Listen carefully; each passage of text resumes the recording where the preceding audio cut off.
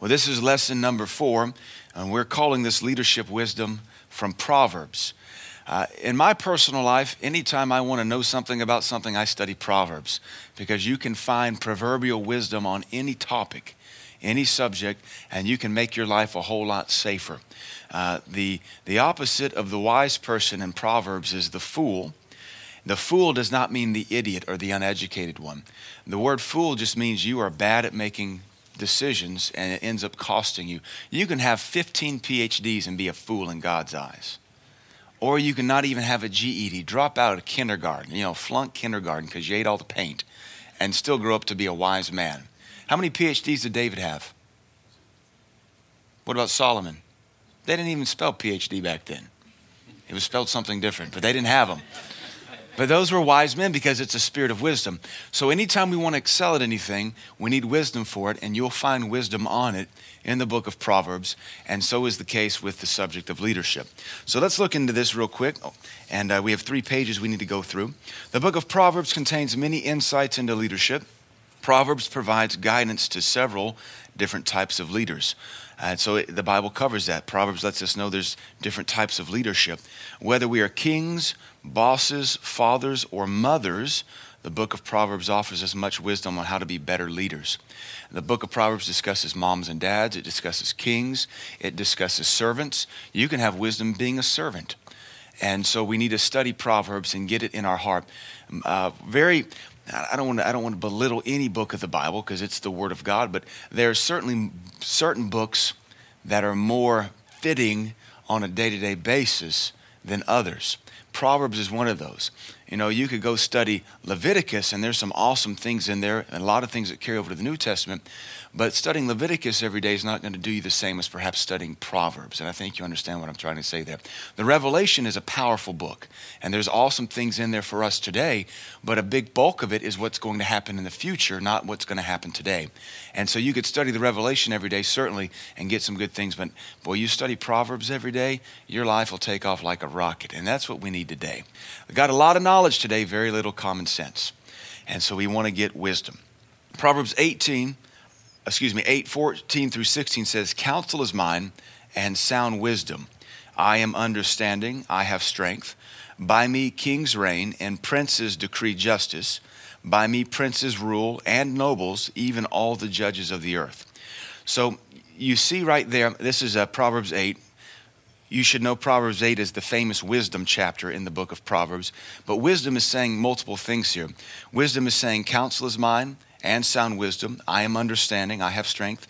Notice that by wisdom, kings reign, princes decree justice. There's 2 types of leaders. Princes rule, and nobles, even all the judges of the earth. There's 2 more types of leader, nobles and judges. And so this verse alone, these 3 verses show us 4 critical things that leadership requires, whether you're a king, a prince, a noble, or a judge. So those 4 things are, number 1, counsel. Counsel means advice, consultation, and a plan. If you're going to lead, you've got to get advice. You've got to get counsel. Nobody's successful on their own. Even as wise as Solomon was, you'll study the life of Solomon. He had governors, he had undersecretaries, he had tremendous people around him helping him do what he knew to do. Part of wisdom is knowing who to go to when you don't know what to do. You can have a lick of wisdom, but the one drop of wisdom you need is, I need to go ask somebody. And that's wisdom. So the first thing we need as far as being leaders is counsel. Dictators even have counselors.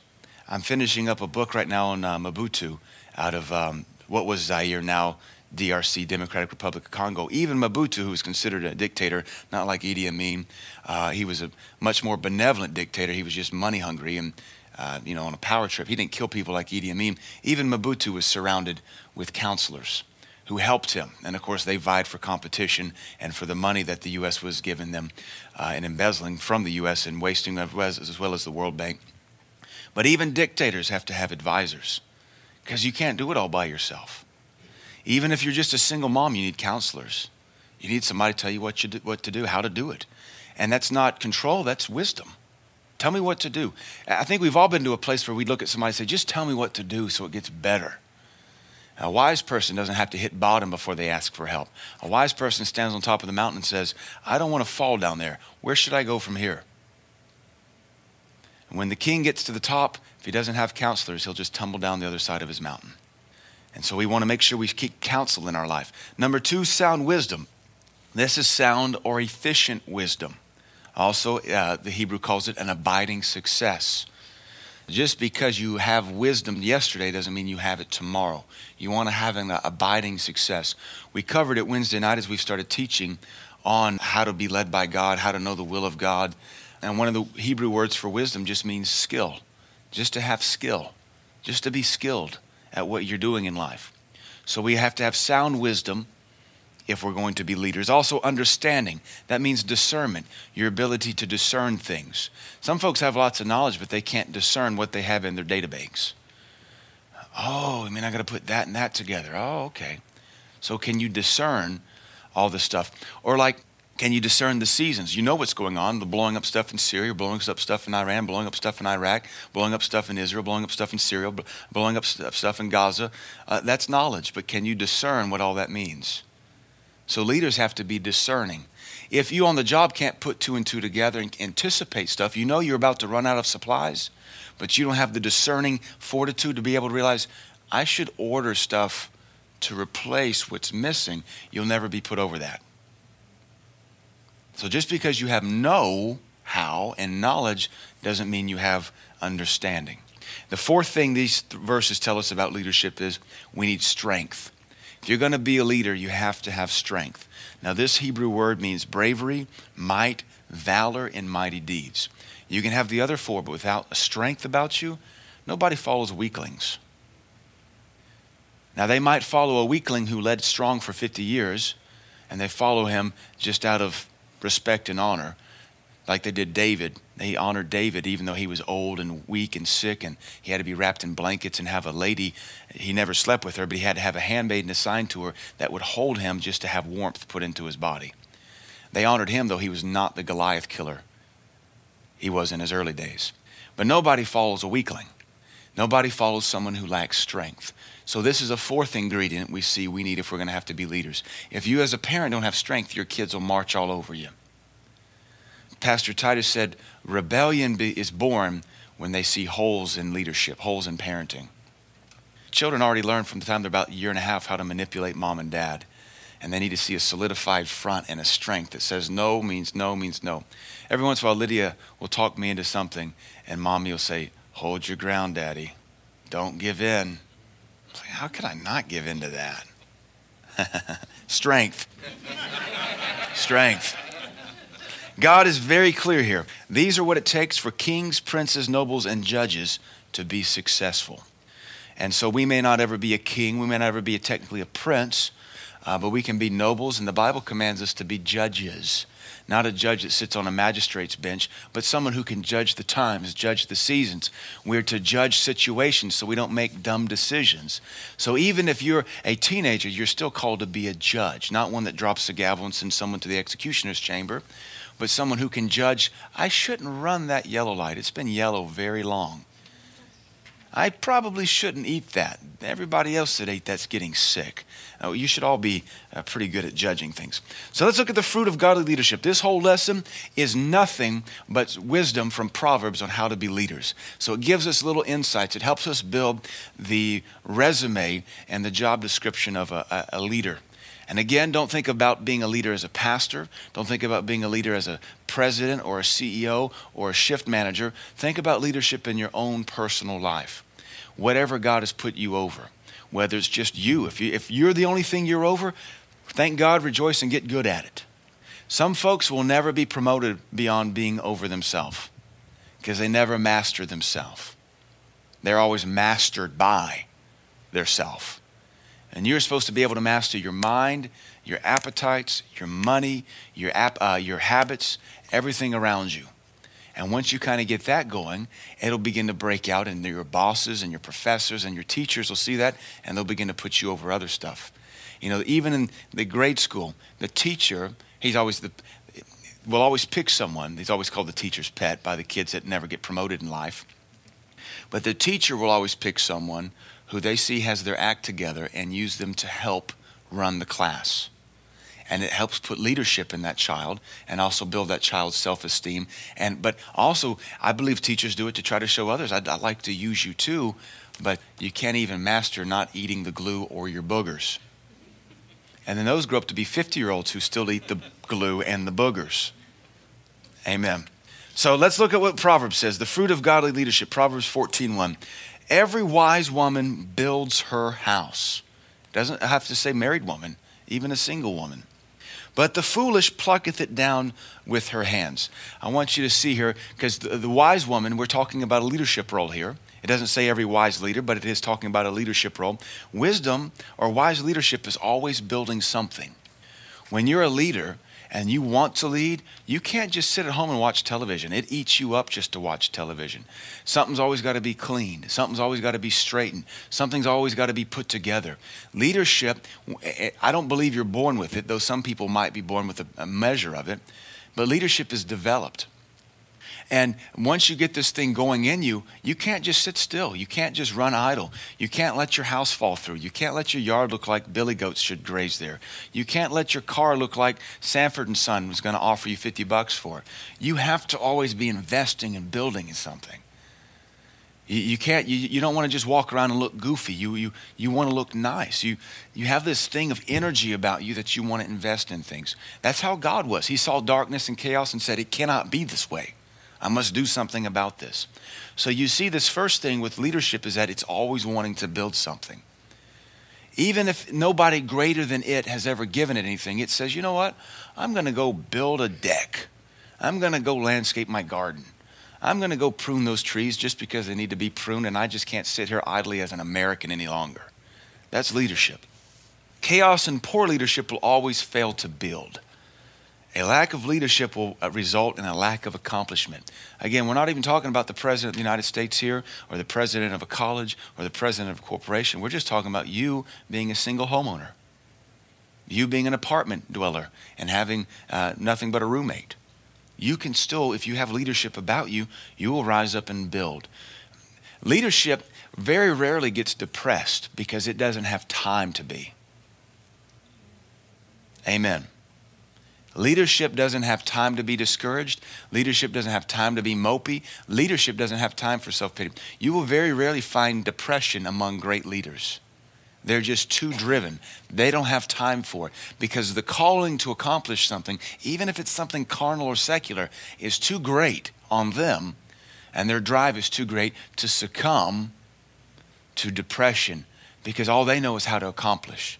They don't have time to sit around and feel sorry for themselves. Most of your great millionaires and billionaires went broke 5 and 6 times. It didn't depress them. They just said, well, I know what to do. Get back to work again. We can recoup this wealth. And they did it. On a side note, our society today talks a lot about wealth distribution or redistribution. I don't know how we can redistribute it. Some folks never had it in the first place.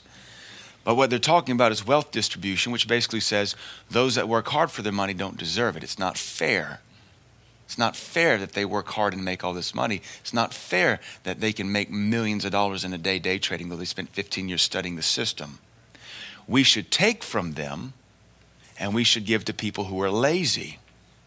And so we should redistribute the wealth. Again, redistribute. The poor people never had it in the first place because they're poor. Poverty is not a lack of money. It's a mindset. It's a laziness issue. And so many economists has noted, a wise economist, not a communist economist, but many a wise economist have noted you could redistribute wealth. You could, honestly, you could bankrupt every one of those billionaires and multimillionaires today and give their wealth to all the poor people. And by the end of the month, the rich people will be rich again and the poor people will be broke again.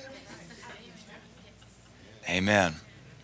Just like you can see it in a college professor's classroom, you could take the smart kids halfway through the semester and give all their high points and GPA points to the dumb kids. The kids who smoke pot, drink, and have sex and don't study, who waste mom and dad's tuition money. Give them all the points and level the playing field, and by the end of the semester, the smart kids will still come out with an A and the dumb kids will still flunk. One man said, communism's great. They take from the rich and give to the poor and then throw both of them in prison. Amen. Proverbs 14:28, NIV.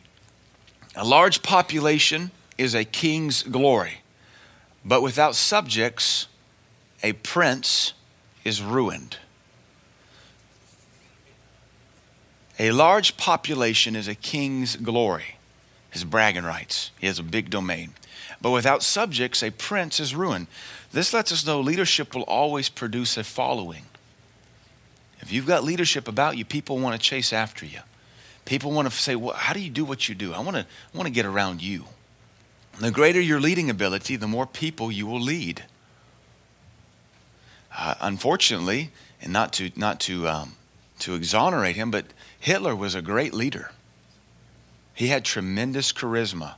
He was a tremendous orator.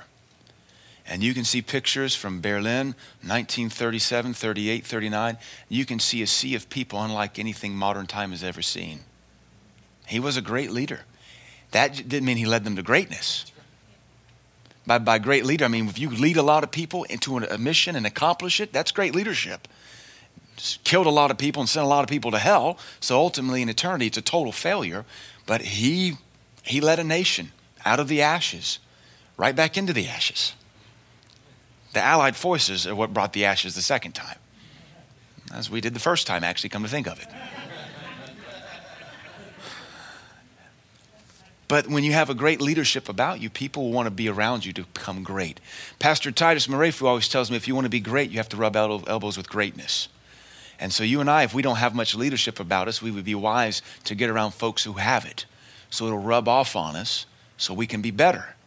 If I don't know something about a subject, I get around people that know that thing. I don't care if they're under me spiritually or in my church. I'm going to get around them and say, all right, you're going to teach me. Sit over me. Show me how to do this. Because I don't know how to do it. And I'm not going to learn it from scratch. You've already got it. Give it to me. And I get around them, and they're able to lead in that capacity. Proverbs 25:5, take away the wicked from before the king, and his throne shall be established in righteousness. From that, I say a leader must work to keep sin and perversion out of their domain. This will establish the work God has entrusted you with. Great leadership does not want sin or perversion in their midst. Great leadership will take a hit and prolong perhaps victory for the sake of being clean and holy. A lot of business people are great leaders, but they get into really immoral, unscrupulous business ways because they see the shortcuts. There are no shortcuts to greatness. There's only one way, and that's the great way. That's the Jesus Christ way, the way of holiness and uprightness. You don't want to build a business through perverse means. The Bible says an unjust weight and a wicked scale are an abomination to God. That talks about business people ripping off folks.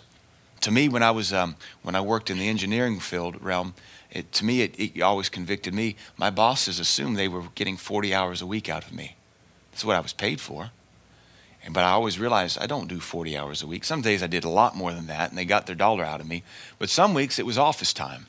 And office time meant, get coffee in the morning. We had a giant hallway that looped around because we had a bunch of engineers. I'm not an engineer, but I worked with a bunch of them. And you just kind of crop dust and you just drink your coffee. What's going on, Greg? What's going on, Chuck? You guys have a good weekend? Yeah. How about those Vols? Got beat by like a drum again, didn't they? What's up, Mr. Corlew? How's things in the corner office? Yeah, appreciate you too. That's 30 minutes. By 9 o'clock, I'm ready to get some work done. I got to check the news. Oh, you kidding me? That's going on in the world? Oh, then it's time for the 9:45 conference call. Go into the other office. So I began to realize, studying that proverb, I'm a useless human being. Because then it's like 10:45, it's time for start making lunch plans. So we got to go crop dust again. What are you guys doing for lunch? You guys want to head over to the pizza place there in downtown by the campus? Then you get hung up with the secretary because you got to talk to the secretary because secretary runs the show. And if you want to get anything done, you got to be friends with the secretary. And she's just a chatty Cathy anyway, though her name is Brenda. And you have to just win her cause. So then it's 11:30 and the guys want to go to lunch early. So what did I do Monday morning? Nothing. But I got paid a lot of money for it. That's no way to lead. I don't get to really do that much anymore. I don't have anybody to talk to and drink coffee. Amen. A leader must work to keep sin and perversion out of their domain. This will establish the work God has. I actually repented to my boss one time over that, Mr. Mike out of Atlanta. I was very convicted. I said, Mike, I want to apologize and repent to you. I probably don't give you a full 40 hours a week when I'm here. When I'm doing field work, you get a lot more out of me, but I probably spend way too much time surfing the internet. I just want to repent to you. I'm convicted. And I don't know if Mr. Montgomery was a Christian or not. He's still alive. I still check on him. He didn't know what to, he was a short guy. He kind of took a step back and said, well, Chris, we could probably all be a little bit more productive. I appreciate your honesty, though.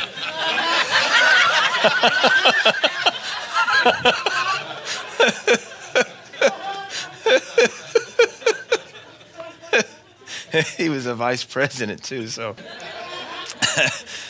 All right, leadership do's and don'ts. We got to move through this thing here. Proverbs 14:35. The king's favor is toward a wise servant, but his wrath is against him that causes shame. One of the things I see here just reading it is kings have favor. As a leader, you do give people favor. But the Bible tells us who we give favor to. You don't give favor towards fools. You don't give favor towards those that drop the ball constantly. You give favor towards those who earn it. The Lord doesn't give all of us favor. The favor of the Lord is upon some of us in here more strongly than others. You can't live any way you want to as a Christian and expect the favor of God to be upon you. Now, that's not partiality. That's not respect of persons. It's a respect of faith and faithfulness. You have no respect of persons. The term no respect of persons is a term that refers to honoring somebody based on natural things. They're rich. They're educated. So I like them more, and I will make my face to shine upon them, as the psalmist said. Or they're poor, they're ugly, they're dingy. I don't like their skin color. Therefore, that's all natural stuff. I will not cause my face to shine upon them. But you better believe the Lord does have respect of faith, and he has respect of faithfulness. So a king's favor is upon a wise servant. The king causes his face to shine upon those he trusts, those who are faithful to him, those that he can promote. He would be a fool, the king, if he were to shine favor upon the foolish servant that wastes his resources, that never gets the job done. He would be a fool to keep giving that man promotion or that woman jobs. He would have to, according to wisdom, withdraw stuff and give it to the person that will get things done. All right? So you see, the king's favor is toward a wise servant, but his wrath is against him that causes shame. There's no respect of persons here. We're not respecting the person, the color, the education, the money, the looks. That's all a natural respect of persons. We're forbidden even in the New Testament to do that. But we have every right to be respectful or disrespectful towards performance, attitude, and spiritual or soulish qualifications. I would be judged by God if I promoted people who were not faithful. So I cannot respect the outward person, but I can respect performance. Do you see the difference? We are not partial. We have no partiality. Racism is partiality. Also, socioeconomic favoritism is partiality. Nepotism is the term used to describe promoting family members. That's partiality. What you're supposed to do is promote those who earn it, those who are counted faithful. God doesn't care about the outward or the natural. What he wants for is that heart of faith, that heart of faithfulness, that heart that's dependable, and then a performance that backs it up. Leaders must execute wise justice. Leadership should give favor to those who are deserving and wrath to those who are deserving. You know, the kids say, a teacher gave me an F. You deserved it. I earned an A. See the difference? It's called self-propaganda. It's all in the subtleties. The teacher gave me a D. I got an A plus, Mommy.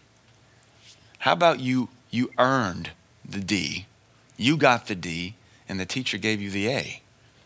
It's always about what makes us look the best. So the teacher can't have partiality either. What causes a teacher to have favor? Good attitude.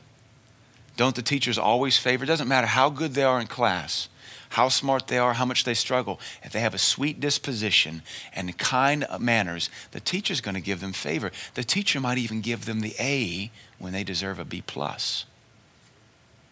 Also, you might be a total jerk, have a brilliant mind, could slouch your way through engineering, deserve a C minus, and the professor just give you a D just because he doesn't like you. I would do it. I'd find a reason to curve you down if I didn't like you because you were a jerk and a problem in my classroom. Yeah. And on the job, it looks like you're the first to get fired. Or we can't say that anymore because it hurts the adult psyche. So we're making some cuts and we have to lay you off. But you're going to be laid off. It's nothing personal. It's just personal because you're a bad employee. Godly leadership shows no partiality. Proverbs 16:12 in the NIV, kings detest wrongdoing, for a throne is established through righteousness.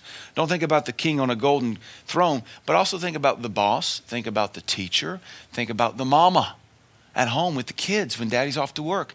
The king detests wrongdoing. Mama detests wrongdoing. The boss detests wrongdoing. Because their throne of authority, their throne of domain is established through righteousness. Godly leaders must have a prejudice against wrongdoing.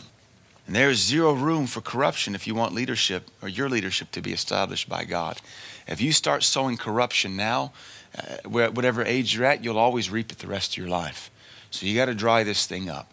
Don't look for shortcuts, but realize that God will honor you if you honor his law. You don't have partiality with your kids at home. You don't have partiality with your employees. You have to stand for what's right. I pray and I trust that I will always side with righteousness against my wife and against my kids if need be. And I would hope my church would side with righteousness against me if I ever got into sin or unrighteousness. Because we don't side with people. We side with truth. People come and go, but truth is set forever settled under heaven. And if you want to be a holy leader, you have to have this about you. There is zero room for corruption if you want your leadership to be established by God. Proverbs 16:13 in the NIV, kings take pleasure in honest lips. They value the one who speaks what is right. So if you're going to be a godly leader, from that what we take away is leaders must favor truth and honesty rather than flattery. If you're a leader, you don't want yes men. You don't want people to blow smoke up your tailpipe, as they say. You want people just to tell you the truth. In our home, we don't have any pleasantries or flatteries. I don't have time for it. You know, my wife doesn't like what I'm wearing. She tells me, you don't need to do that. Actually, yesterday what was I doing yesterday? Couldn't find my yard shorts, so I wore my really short running shorts. I don't care. It's 195 degrees outside and I got to push mower a huge, thick yard. So I got on my work boots, my Red Wings, my tall socks, and I got my shorty running shorts on. And I had on a tank top. It wasn't a tankini, it was a tank top. Dudes wear tank tops, chicks and homosexuals wear tankinis. So I'm out there and so I'm soaking wet. And I'm like, all right, now I got to go to church. And I said, honey, I'm going to wear these shorts to church and I'm going to put on a better shirt. And she said, do you think that's a good idea? And I looked down, I said, I got good looking legs, honey. What's the problem? And she said, it's not the legs that are the problem. It's the shorts. And some people have trouble with you not wearing a suit, much less short shorts. I said, fine. So I went, kept my shorts on, put my overalls on over them.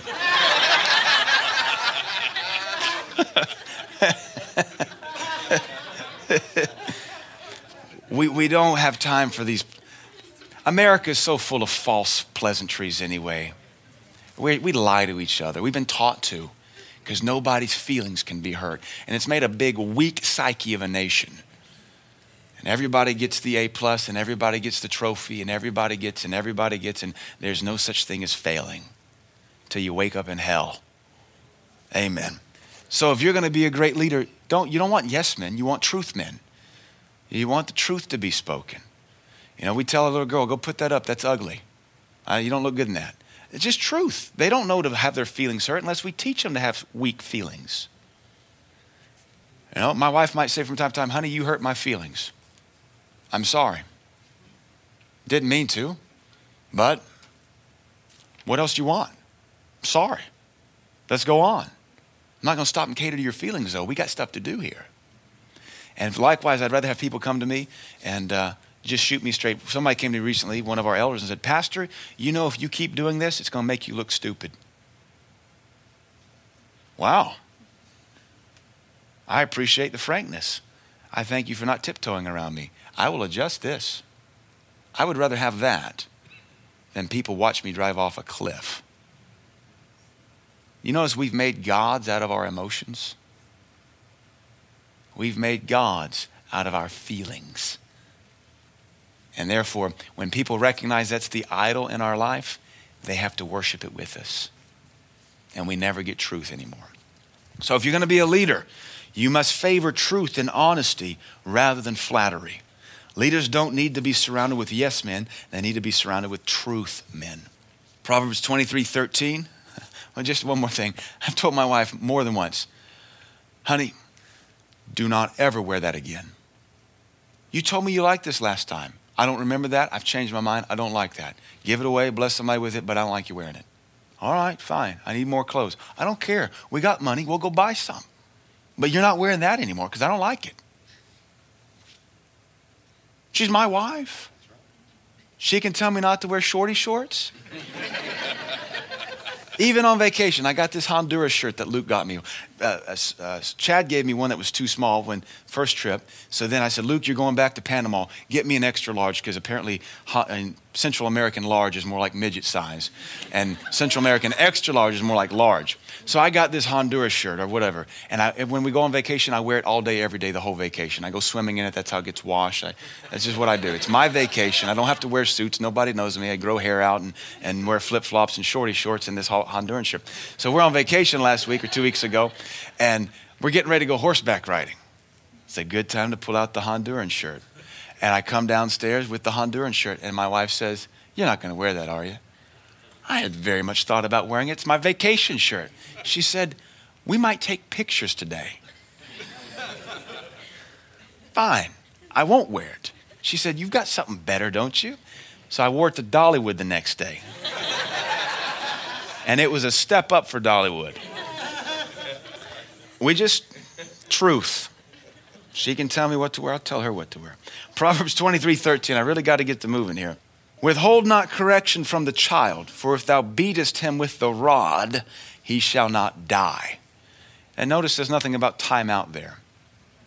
Do you know God doesn't put you in time out? He says he beats you, he scourges you.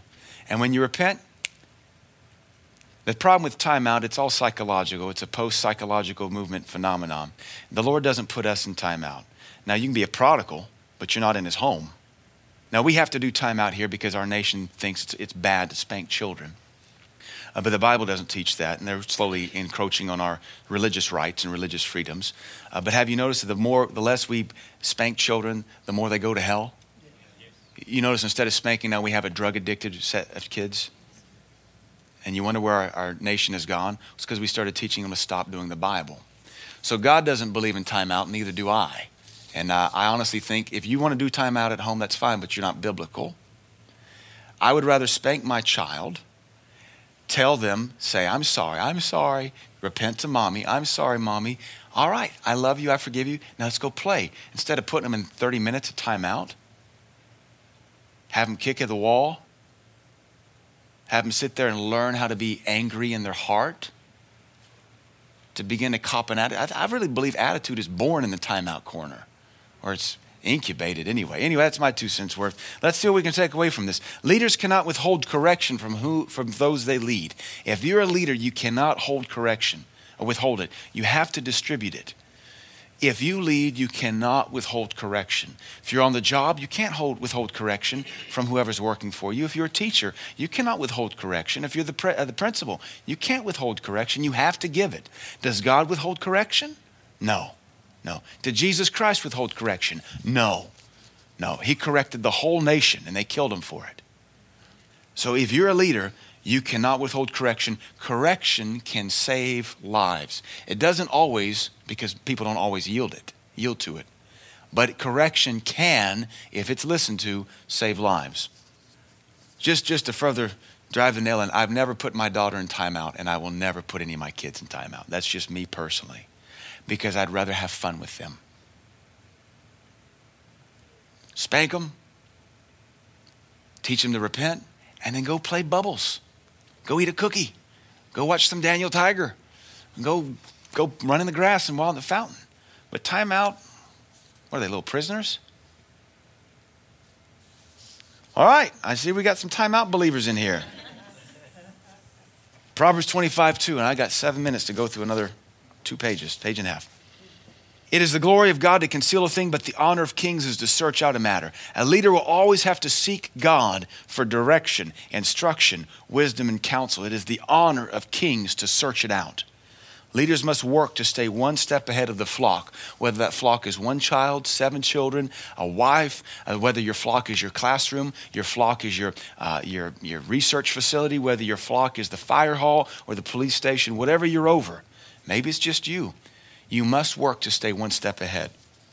Proverbs 25:19, confidence in an unfaithful man in time of trouble is like a broken tooth and a foot out of joint. Who likes broken teeth and dislocated ankles? Then stop putting confidence in unfaithful people. Proverbs 26:6, he that sends a message by the hand of a fool cuts off a feet and drinks damage. Leaders know how to use, who to use, and who to put their confidence in. This comes back to the whole favoritism thing. You can't favor somebody for wrong purposes. Because it says very clearly here, do not put your confidence in unfaithful men, and don't send messengers by unfaithful servants, because you'll basically break your teeth, dislocate your feet, cut them off, then drink damage. Try to chew with a broken tooth. Try to run with a dislocated foot. You can't do it. It hinders everything about your day. When you have a broken tooth, you feel everything. When you have a dislocated foot, you feel everything. Your days are infinitely longer till that thing is fixed. Anybody here ever had somebody under them that was like this? And they were a broken tooth in your machine. They were a dislocated foot in your machine. And all day, all you could think about was them. Just like when you have a broken tooth, it's all you think about your tooth all day long. You have short respites of maybe something else, but then the tooth reminds you, oh, I'm here, and I'm causing you pain. And your foot throbs. Yeah. So leaders have to know who to use and who to put their confidence in. Proverbs 27:23, be thou diligent to know the state of thy flocks and look well to thy herds. Leadership involves constant inspection. A leader is constantly walking among their stewardship. Dr. Barclay said, people will not only excel at what you expect, but people will excel at what you inspect. Good leaders inspect. Inspect your children's room. Show them how to do it better. Inspect your employees' workspace. Show them how to do it better. Inspect your students' work. Show them how to do it better. Now, this is why we don't have many good leaders, because this is work. We want folks to just get it. But you didn't become good by just getting it. See, in America, we want to cheapen everything. We want to rebate it, roll back the prices, and then, I don't know, have a giveaway, raffle.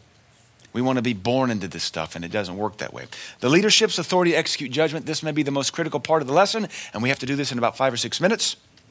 There comes a time when every leader must use their authority to judge a situation and administer punishment. This is not the only thing a leader does, but this is part of what a leader must do. In this modern society, we want to have leadership without punishment. We want to have leadership without them being able to execute judgment. What we want is a fairy godmother in charge.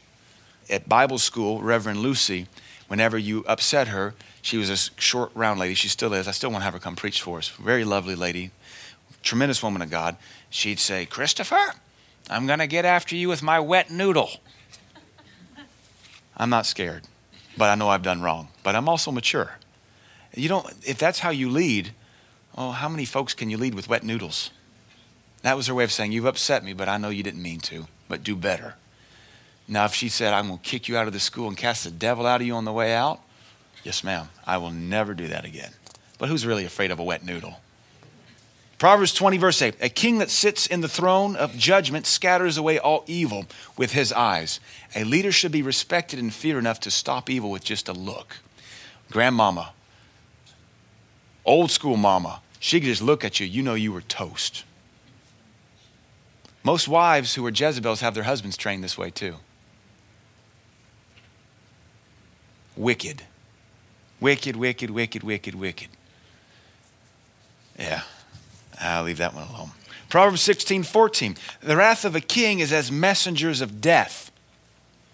The wrath of a king is as messengers of death, but a wise man will pacify it. Leaders are authorized to get angry and execute judgment. A pushover will never successfully lead. If a leader has been angered, it is the provocateur's responsibility to pacify it. Don't provoke the king. Notice so far the king's not wrong for being angry. We've taught that anger is wrong in America, unless, of course, you're protesting or marching or looting or torching. Anger's wrong, unless, of course, you're justified because you've been disenfranchised. No, the king has every right to be angry. He's the one in charge. He's the one you were stupid enough to break his rules. And the Bible blames the provocateur. You provoke the king's wrath, you go pacify it. Don't get upset at him because you're an idiot. He's just doing his job. Amen. Do not provoke the king. Proverbs 19:12, the king's wrath is as the roaring of a lion, but his favor is as dew upon the grass. Leaders are permitted to have both favor and wrath. Both are earned. If you lead, make sure you can distribute both. In America, most leaders have a lot of trouble having confrontation and executing judgment. They want everybody to like them. As long as you want everybody to like you, you will never be a good leader. That's what makes for a horrible mama. She wants to be best friends with her kids. You're not called to be best friends with your kids. You're called to be mama. Mama and best friend are two different words in the English language. Mama, best friend. Best friend, mama. They don't even rhyme. They're not even synonymous. But most mamas get weird in this nation trying to be best friends. And the reason is they don't want their kids to be mad at them. Get mad at me, I'm going to spank you again. Daddy would always say, I'll give you something else to cry about. Amen. Amen. It's all about attitude. If you are going to lead, you have to make sure you can distribute both wrath and favor. Most leadership is often quite pushoverish, and that's why we have such chaos in the nation today. Proverbs 20 verse 2, New Living Translation, the king's fury is like a lion's roar. To arouse his anger is to risk your life, and you sin against your own soul. I like that because it says you're wrong, not the king. You're the one that's in sin because you provoke the king's wrath. Again, leaders should have the ability to execute judgment when needed. Here, the king is not guilty of sin for roaring in anger. Rather, it is the fool who provoked the king that has committed the sin. It is the fool. You provoke the king, you're wrong. We want to blame the professor, the teacher. We want to blame the police officer. He pulled me over. You were speeding. You're a fool. You copped an attitude. He drew his gun on you. A couple years ago, we like to joke about Luke. Luke had such an attitude. We got pulled over by a state trooper, and Luke went all anti-cop. And I said, you shut up. This is a police officer, man. You cop an attitude with him, I'm going to let him take you to jail. And he was asking for it. This is a state trooper. He doesn't want to pull us over. He just wants to go home. We were the ones speeding through his domain. We have every right to say, forgive us, sir. Give us what you want, sir. We follow at your beck and call. You're the authority here. We're the rebels. We're the church group rebelling through your domain. And we had to eventually just shut Luke up because his mama works for the police station. Here he's taking an attitude with cops. Thank God that was about 5 or 6 years ago. And he has greatly humbled himself. But yeah, fool, stupid. You earn the D. You earn the suspension. You earn the excommunication. Again, leadership doesn't want to have to do that stuff. Why did you provoke them? Proverbs 20 verse 26, New American Standard. A wise king winnows the wicked and drives the threshing wheel over them. This is talking about wise leadership. It is a wise leader's job to constantly keep the wickedness out of their domain. The threshing wheel crushes the sin and separates it from what is still good. The winnowing fork, you're separating good from evil. You can sit down with an employee and say, what you did here was good, but you crossed the line there. If you're going to be a good leader, you have to be able to call evil, evil, and good, good. And look at even your most favored employee, your most favored child, your most favored sheep and say, you were right here up until a point, then you got wrong. You have to be able to judge indiscriminately. Now, again, in America, we're taught not to judge. Well, if that's the case, then why do they have price tags? You judge it, it's a good deal. Why do we have stoplights? We're being taught how to morally and socially not judge anything and be numb. But everything else still works on judgment. Proverbs 20:28, mercy and truth preserve the king, and his throne is upheld by mercy. His throne is upheld by mercy. This verse and the verses before it show us the two extremes of being a leader, wrath and mercy. And you've got to have both. You can't be kind of a mediocre, middle of the ground guy. You have to have both wrath and mercy as a leader. The Bible says in Romans, behold the goodness and severity of God. God has both mercy, he also has judgment. A leader must be able to demonstrate both. Too much wrath becomes a crushing dictator. Too much mercy becomes a pushover that accomplishes nothing. Amen. May God help us to become the leaders he has called us to be. So hopefully you've learned something out of this. These are very critical. We need more leaders now than ever. And the Bible is full of the wisdom necessary to get there. Amen? Father, we thank you for these weeks that we've learned about leadership and the conclusion out of the book of Proverbs. Help us to be both merciful and wrathful leaders, to be able to stomp sin when it creeps out in our domain, but also to extend mercy when it wasn't intentional or the perpetrator repents. Father, help us to lead our own home, our own flesh, our own body, our own family, our own job, career, or even our own ministry. Bless us, Lord, and help us with this word. In Jesus' name, amen.